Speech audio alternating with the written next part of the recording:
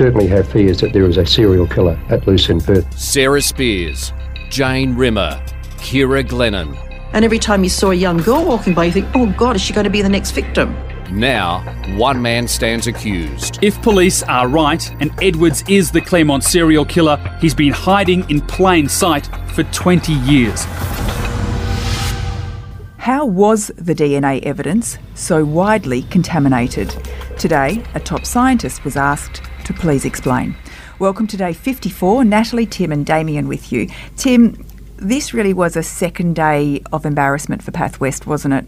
Yeah, 2 days in a row, and I think, just from my judgment, it's probably a little bit worse than yesterday because we got two more exhibits that we'd sort of had been flagged in the opening, but we actually heard about in detail today, which took it to 7 all up.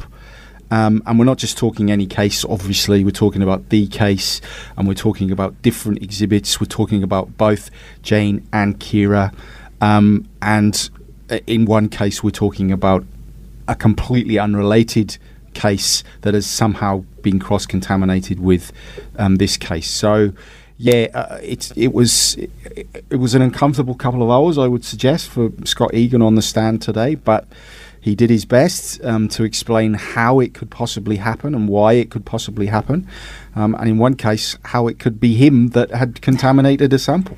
Yeah, I mean, that's extraordinary. The guy on the witness stand has also got contaminated DNA in the sample. Indeed, yeah. Dating back to 1997, so when he'd only been at the lab about a year as a lab assistant at that point, so he wasn't doing intimate, proper DNA analysis, if I can put it that way, but he was preparing materials and samples to be tested, and that's how he explained how he thought his DNA would have got on one of the exhibits that were tested many years later. Damien, what do you make of this last couple of days and the extent of the contamination that we've seen? Well, it's quite breathtaking. And one of the things that would arise in everyone's mind, I think, is Tim was just using the word that Mr. Egan had said he thought. It's an interesting word, isn't it? Thought. Well, we're not looking for what you think. Well, it might be all that we have, but what we need to know is what we know. And what's become clear over the last couple of days, and I'll just remind everyone that I'm not there in the trial. I'm just I have the same information that everybody else has. Sure, there's a lot of people listening that have the same view, that it seems that there's a lot of unanswered questions. And unanswered questions in this environment is unhelpful to that person that has to make the ultimate decision. It just becomes another grey area that they've got to deal with, which is unhelpful. But that being said, we are this is what we've got, this is what we're dealing with. I think you're right. The word breathtaking is the right word because it's also in the context of the case that we're talking about. And this case is such an important case that to find such high levels of contamination is staggering. It's interesting that you say that it's such an important case. It's important because so many people are interested in it. It's important because of the length of time that we've been waiting to get to a point where we can have some of these questions answered. It's not so important as to be more important than other murder cases or cases where people have been victim to crime. But what this does do, potentially, is highlight to the people of Western Australia and Australia and all around the world is at where we're at with our DNA samples. And I couldn't speak to what was happening internationally or nationally, but like I said right at the outset, it's breathtaking to think that right in our backyard this is what's unfolded. And the question begs, is this unfolding in other jurisdictions as well? I think it's trust as well, Nat. I mean, as an accused person or as a person, as just a taxpayer who, I mean, this is a government-funded lab. I mean, we're all paying for this lab and have been for nearly, more than 30 years. You trust that people that are tasked to do this very important work, very exacting work, very scientific work, very forensic work, can do it without jeopardising any case, as Damien says, any murder case or sexual assault case. They're all important, all very important.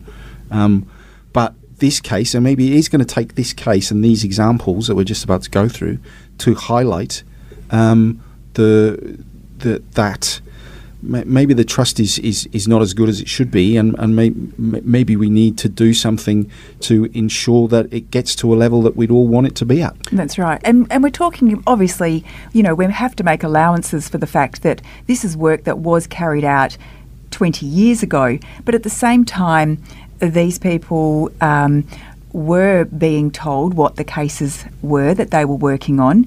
There would have been a high degree of scrutiny, and you would just imagine that, you would be doing everything in your power, knowing the circumstances, to get it right. Nat, just in relation to that, we have to make allowances, and it's a phrase that we use often in life, but what I would say to that is, if a person who was innocent of a crime was convicted and sent to jail, they would not accept and make an allowance. And if a person was guilty and they were set free or acquitted of a charge, then the victims would not accept the allowances. However, that being said, I guess that's the position we're in at the moment, where as taxpayers, as Tim so rightfully points out, we commission certain people in certain roles to do certain things. And what the taxpayer dollar should do is make those people accountable to us, the taxpayer. And when I say us, the taxpayer, Tim, I mean not necessarily the people in the labs who are doing the jobs, because obviously, as Nat had pointed out, you would hope that they were doing everything within their power to do the best job they could. But somebody has to cross-check those roles and whether people are fulfilling them. And that's where the taxpayer dollar kicks in, I think, is the people who are not actually literally working in the labs, but the people who are overseeing the work to make sure the work achieves what it's meant to. And ironically, Damien, cross-checking was exactly why Mr. Webb eventually left Pathwest, because that was one of his roles as one of the lead forensic scientists at that lab. And 2 inquiries, in fact, found that he hadn't been doing those cross-checks as he was supposed to be doing. But as I said, as we're just about to go through, there were more mistakes much earlier on in his tenure that could turn out to be much more important. Tim, could I just ask a quick question in relation to Mr. Webb? I don't know too much about his tenure or anything like that. Maybe some of the listeners are the same. Do you know what the exact time period that he was at Pathwest was? Well, I know he left. He eventually left in 2015, and as I understand it, he'd been basically at the lab since day one. So you're talking a career spanning at least 20 years, and for a long portion of that, he was the man in charge. Basically, he was the most senior reporting scientist, overseeing peer checking, peer reviewing, supposedly.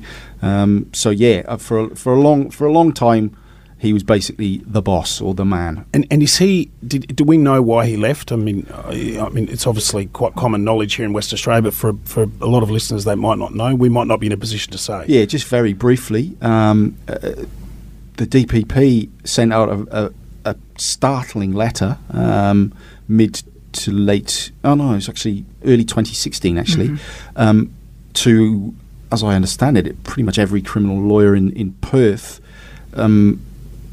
Informing them is that Mr. Webb had left Pathwest. He'd already gone by that time, because an internal investigation had found that he'd had 4 major breaches of his role, most of them, or in fact all of them at that time, over peer reviewing, peer checking. So, as we've heard during the trial, you do a test, you do another test, you analyse the results, and then you get one of your colleagues to analyse the results just in case you haven't made a mistake. And Mr. Webb was supposed to be doing that, and he wasn't in various cases. That was found to have been proved. He left. There was then a government-commissioned inquiry into that, because the interim meant that every criminal lawyer in Perth had basically been asked, if you think there's an issue with one of your cases, contact the DPP. And that included very high-profile murders, and at least 9 cases from memory were seriously looked at, because DNA had been a crucial part of that, and potentially had been put at risk. Actually, eventually, as I understand it, there would be no criminal convictions overturned because of those particular instances. But it did cost Mr. Webb his job. It cost Pathwest their reputation. it cost the taxpayer a hell of a lot of money because there was a government commissioned report into all of that, which anyone that is interested can read online. It's very interesting reading. And we are now, again, whether they like it or not, we are now again questioning Pathwest's performance because of what's emerged in detail in this trial in the last 2 days. Yeah. Well, it might be helpful now for everyone if, Tim, we could just go through each piece of evidence that was contaminated, by who and how it was contaminated, if in fact you found that out today. Yeah, well, we did, Nat. We found out a lot more detail because Mr. Egan was asked about it in a lot more detail. The contaminations spanned both Jane and Kira exhibits from both of them, and different exhibits as well, not just the same exhibit. So the first one that was tackled in court today was an intimate swab that was taken from Jane, which was shown to have a mixture of at least 2 contributors. Now, most of these were picked up, I have to say, by Cellmark in 2017 when all these samples were sent off to the UK for extra testing after Mr. Edwards was arrested. That came back as a mixture of Jane and a chap called Stephen Daventhoran, who avid listeners will remember was the man who found the knife near Jane's body. Mr. Daventhoran's now deceased. And we also know that Mr. Daventhoran gave a test sample, a reference sample to Pathwest at that time because he was obviously closely involved in the case. A second intimate swab from Jane was tested and found to have Laurie Webb's DNA on it, a sample that he had tested himself in 1996. A twig from Jane's crime scene, labelled RH21, was tested, and this is the real important one in my mind, because this was found to have a DNA of a victim of a completely unrelated crime, a female victim of a completely unrelated crime on it, when it was tested by Cellmark, and that was one that Mr. Egan had a lot of explaining to do this morning. How did he explain that? Was he asked to explain how this could have possibly happened, and was it in the lab or where? Yes, it was, and he was asked questions by the prosecutor, and then Justice Hall came over the top and really grilled him on it. He was asked how this could possibly happen, and his explanation was his term consumables, which Justice Hall said, what do you mean there? He means tubes. Test tubes. Yes, or they're small tubes actually, so they're not the long test tube that most listeners would. They're smaller plastic tubes that are spun in the centrifuge when the DNA process is being done, and it would appear that the same batch or the same box of tubes was used in both these cases.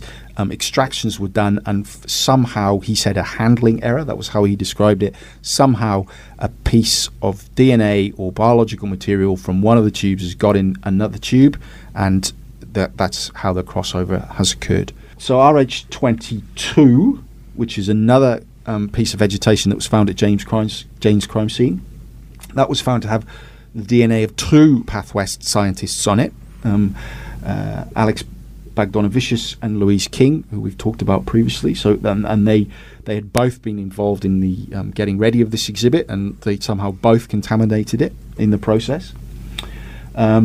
This is the new one that we heard about today, Jane's fingernails. So they were RH33 and 34. So they were fingernails that were found at Jane's crime scene, belonging to her, but not necessarily on her body. I think they might have become detached in the decomposition process, but they were collected anyway, tested.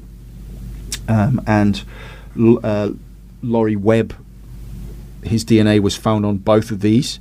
The interesting thing about this one is he, at no stage, according to the documentation, was he ever involved directly in the testing of those nails. But somehow his DNA has come to be on them.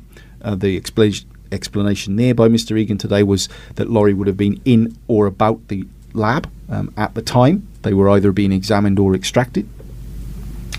Then we move on to Kira. So there was an intimate swab taken from Kira. And this was the one that Mr. Egan had managed to contaminate somehow. At that time, as I said, he was a lab scientist. He received the items and then he prepared this item for testing. So he was getting the tubes ready, he was getting the swabs ready, he was getting the instruments ready. And then lastly, another Glennon exhibit. This is a branch from her crime scene.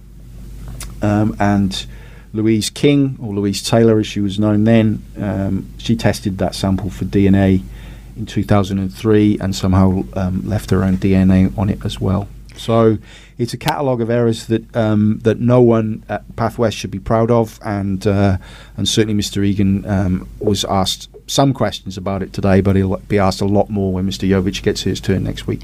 Was he asked about his own contamination and how he thought that might have happened? Did they go back and look at it, and he said, well, you know, where did this happen? Well, given the tyranny of time, as we've talked about, Damien, all they have to go on really is the documentation. And to be fair, the documentation was pretty thorough. I mean, they knew who was testing what at exactly what bench and at what time, which is fine because you can just get to the bottom of how or when the DNA might have got there.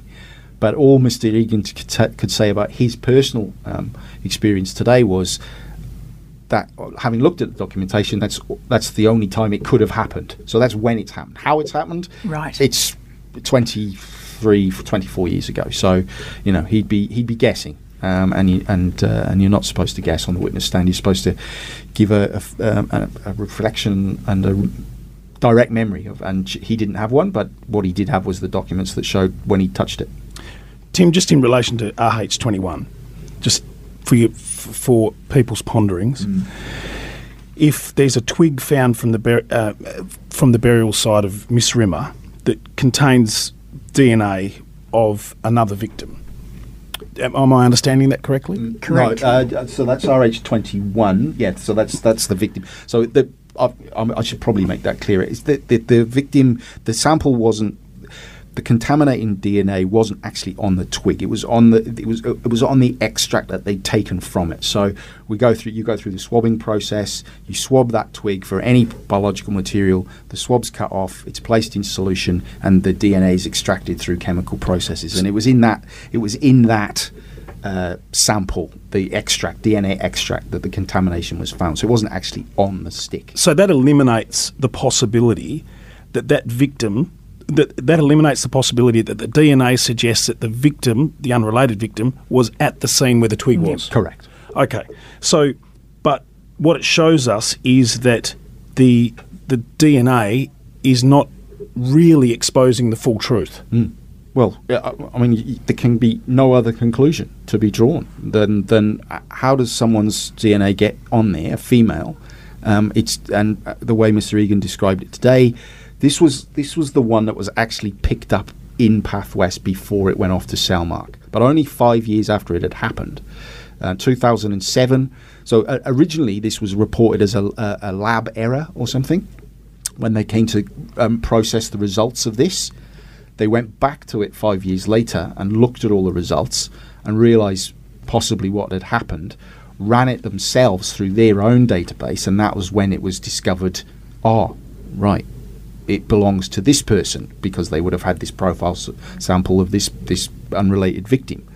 But they still sent I suppose it's through transparency, they then knew that sample had been contaminated, had logged it themselves, had looked at it themselves, but then still sent it to Cellmark in 2017, and that's when the results came back. So I suppose a little tick there for being sort of open and accountable, knowing what they were going to get back, but it still took them years to find it within their own processes, and they're still really. They had some sort of explanation today, but not a real fulsome one as to how it could have happened in the first place. And Tim, I think you mentioned it, but really I think what is so interesting about it is that it was different employees working on different cases, and the examination between the samples was 3 days apart. Mm-hmm. Yeah. Yes, so the examination of the unrelated victim was on the 4 days, 3 working days, I think Mr. Egan said, and there was a weekend in between as well. So that was the examination. So that's when you actually put the exhibit on the bench with your gloves on, and you look at it and swab it and do all the rest of it. So that they happened a few days apart, and then it would appear that the extractions were run. Certainly the tubes were from the same box, so all this work is being done in close proximity to each other, geographically and in time, and somehow the tube has been reused, or it's not been cleaned properly, or something's gone on that has left some piece of the biological material from the victim in it, and then Jane's sample's gone in, and that's where the contamination. But you're assuming that. Well, I am assuming that, because you don't know. And more to the Well, point, that's so the are Path point. West, because these things aren't filmed. All they've got is the documents and the dates and the times to go on, and a supposition of, well, how could this have happened? When could this have happened? And you know, that's what we got today. Whether we get any more detail when Mr. Jovic has his turn next week, I'm not sure. But this is, as I said, this is the important one, because this is basically what Mr. Edwards' defence team is saying has happened. His samples were already at Path West from 95, from the rape, and they say, what's to say if he's not there that sample hasn't become in contact somehow with Kira's fingernail samples, and that's how it's got there. And that's the doubt that they want to raise. Yeah, I mean, it does not sound good, but at the same time, we have to remember that the crucial samples, the samples that the prosecution say do contain Bradley Edwards' DNA, are not contaminated. Well, that's true. And what the prosecution are going to have to do, I think, is prove beyond a reasonable doubt that there is no way that Mr. Edwards' samples from 95 and Kira's samples from 97 never shared the same bench, never shared the same box, never shared the same shelf, never shared the same room if they could help it. That's what they need to show to try and distance themselves from these contamination events that have happened. So, Tim, how long is this trial going to go for? Well, that's a $64 million question. Well, right there, because that's, I mean, given what we've seen here in these examples that we're talking about this afternoon, there's a multitude of possibilities that could have, I mean, like I said before, you're assuming, we have to draw an assumption that this is what happened in the lab, but it could be something else. We're certainly in a difficult position with this. Yeah, and we haven't even got to trace DNA yet, or sort of a contact DNA. The possibility of a piece of DNA being picked up on a glove or on a tweezer or something, and then being transferred, because it would appear that all of those that we've just detailed, there was some possibility of direct contact, either with the scientist or, in this one case, the proximity of the cases being worked on in the lab would not allow that to happen. But Mr. Jovic has raised it. Your estimable colleague Shane Brennan raised it very floridly the other week, that this happens. We know this now happens, and we haven't even got to the fibres yet. I mean, don't get me started there, because all those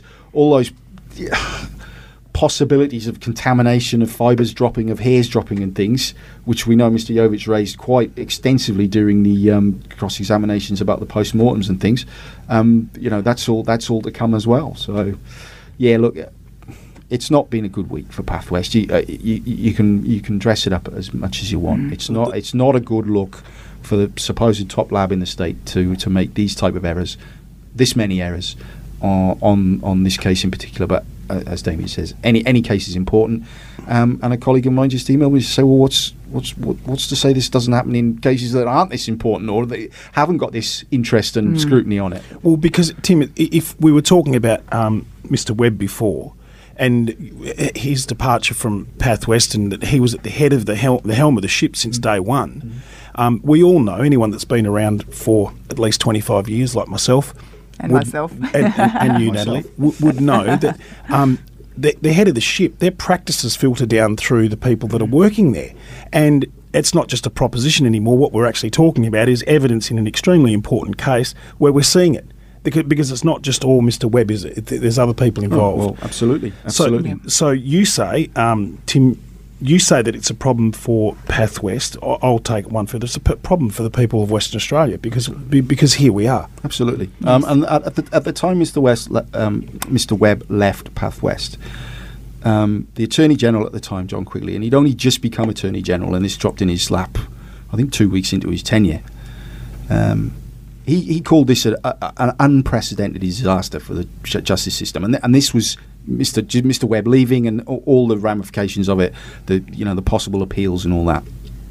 So Mr. Quigley was in no doubt about how important Path West is to the processes of the justice system in this state, and if there are issues there, how what the ramifications could be. And he said that then. What he'll be saying this afternoon after he's read the copy on the West or listens to this tonight, as I'm sure he will, because Mr. Quigley and I go back away. So, but I hope he is listening, and I hope he is taking notice, because it's a problem. It's a big problem. You can only hope from here on forward that this is something that is rectified and doesn't happen in the future. Well, this should certainly buck the system a little bit, but it doesn't change the fact that there are people working on this trial that have what they have in front of them. So set aside the political problems. There's a man that's commissioned with making a decision about this trial at the end, and he's just got what he's got in front of him, hasn't he? That's it. So that's right. So it must move forward, and we must keep going towards asking the ultimate question: is Mr. Edwards guilty or not guilty? That's right. And that's what we're heading towards. Yeah, you're absolutely right. You've got to bring it back to the point of the whole thing, and that is the point. I'll be very interested to when Justice Hall eventually hands down his verdict and gives his written reasons, because that's one of the other bonuses, if you want to put it like that, of having a judge-alone trial. He will give his reasons in very, very fine detail, hundreds of pages, no doubt. And I'll be very interested when the DNA portion of that reasons is handed down to see what he makes of it all. It is only going to get more interesting from here on in. Damien, before we go, we have a couple of questions from you. This one is from Susie. Can you please advise, irrespective of outcome of this case, would Mr. Edwards' defence team have previously advised him to expect a lengthy prison sentence due to admission of assaults and rape? Good question, because it's often the thing that people are wondering about, whether the term of imprisonment or what the penalty will be will have an impact on what people's decisions are. Whenever a lawyer is giving advice to someone, their penalty must be discussed. So that would have been something that his counsel would have discussed with him, and that would be something that he would have had some insight into going into his plea. Right.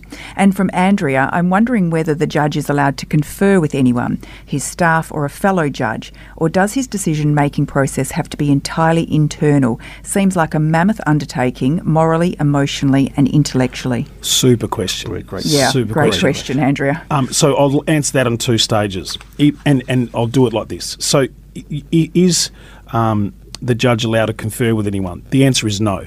The answer to that is he is commissioned with listening to the evidence that's given in the trial and referring back to the law and all the procedural rules that go along with any trial, and then he is to make his decision based on that. He's a human being, so this is part two. He's a human being, and I'm sure that he would walk back into his chambers at the end of a day and he would, to some extent, reflect with his staff about how the day had gone. What did you make of that? And he's not necessarily asking, I wouldn't have thought, obviously I don't know because I'm not there, but I would have thought he would go in there, what do you make of that person? And if one of his staff members said to him, they were quite friendly, or that's not something that he would take into his consideration. That's just something that people do at the end of the day when working and going through what he would be going through. So the answer simply is that it is an entirely internal decision that he has to make based on what he's heard in the evidence and what the rules are. It is a mammoth undertaking. You wouldn't. At the moment, I'm not sure that there's anybody in the state that's charged with any higher task. I mean, obviously, there's a lot of political people that have got a lot of problems that they're trying to deal with, the budgets and all those kinds of things. But this job that Justice Hall is undertaking here is, to say the least, mammoth. Yeah. And I'm sure the people of Western Australia, sending moral support to him in especially with a week like this. I mean, it's not that we never want to rain down on anybody, but it's difficult because now he's got to factor this into his decision-making process. Good question. How long do you think he could take to make a decision? As long as he wants. Could you give a guesstimate? I mean, how long's a piece of string? I know, but are we talking weeks, months? Months. I mean, definitely months, because he's going to have to write the reasons as well. It's not just a case of coming into court saying guilty or not guilty and going away again. And that going through all the transcripts and all the evidence and certainly all the DNA evidence, even though he's sat through it all, he'll still have to go through it all again and take his time. So, yeah, months, definitely.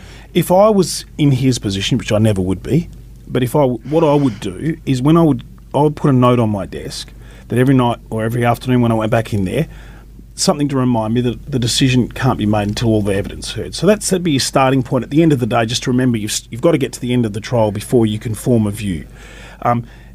Tim, what I would say is that potentially his decision may take hours. At the end of the trial, he might make a decision within hours, because he strikes me as the kind of thinker that can process, store and hold all of his... A lot of people can't do that, but I think that he is the kind of person that can actually make notes through his days, and he can put them all, categorise them and have them in a good working order. But what Tim's saying, even if he did make the decision within hours, I'm not saying that he will, but he could, it will take him an extended period of time to actually translate that into written decisions for people to be able to use in a useful manner moving forward. And as long as it's going to be and as detailed as it's going to be, I cannot think of another judgment that's going to be so keenly anticipated and possibly widely read, certainly in this state. But I would guess interstate as well, and hopefully some of our listeners overseas might take the time to have a look at it as well when the day comes. Well, Tim, and the thing with this judgment, the reason it'll become so widely read and it'll stand for a long time as a precedent is because of these issues with the DNA. Oh, all sorts. Well, that's of one issues, of the reasons. Circumstantial evidence. I mean, that's always a real sort of moving feast in the justice system. There's so much of that to consider, particularly in Sarah's case. The similarities between the cases. How's he going to draw those comparisons, and how far is he going to go in drawing those comparisons? You've got all the living witness stuff and the screams, which is all again circumstantial things. There's the actual sentence for the rape and the break-in at Huntingdale, which a lot of people are going to be interested in that too. He's got to come up with a number there. It's as Damien said, it's just a mammoth undertaking. We talked about trust. I think the WA public can trust Justice Hall to do this properly and absolutely. And well. I agree. And I think you're right, Damien. I think at the end of the day, either way, we all wish him well on this journey because it is the toughest job anywhere right now. Well, thank you both very much for your time. That wraps up week 12. We have a public holiday here in Western Australia on Monday, so no court, but we will be recording a bonus episode. That's with Tim and Alison, and they're going to chat to us about what it's like doing their jobs and the things you don't know about being a court reporter. So look out for that bonus episode on Monday, and we'll be back next week for week 13 of Claremont in Conversation. This podcast was produced by Kate Ryan and Alicia Preedy and recorded in the studios of Seven West Media. Audio files were provided from the archives of the Seven Network and the West Australian. Sign up for daily emails and all the latest on the Claremont trial at thewest.com.au. Enjoying this podcast? If the story behind the headline matters to you, then you can count on thewest.com.au to deliver. For more on Claremont the trial, follow the live blog, watch the nightly news updates, and sign up for daily email updates at thewest.com.au. Subscribe now for just $1 a day at thewest.com.au.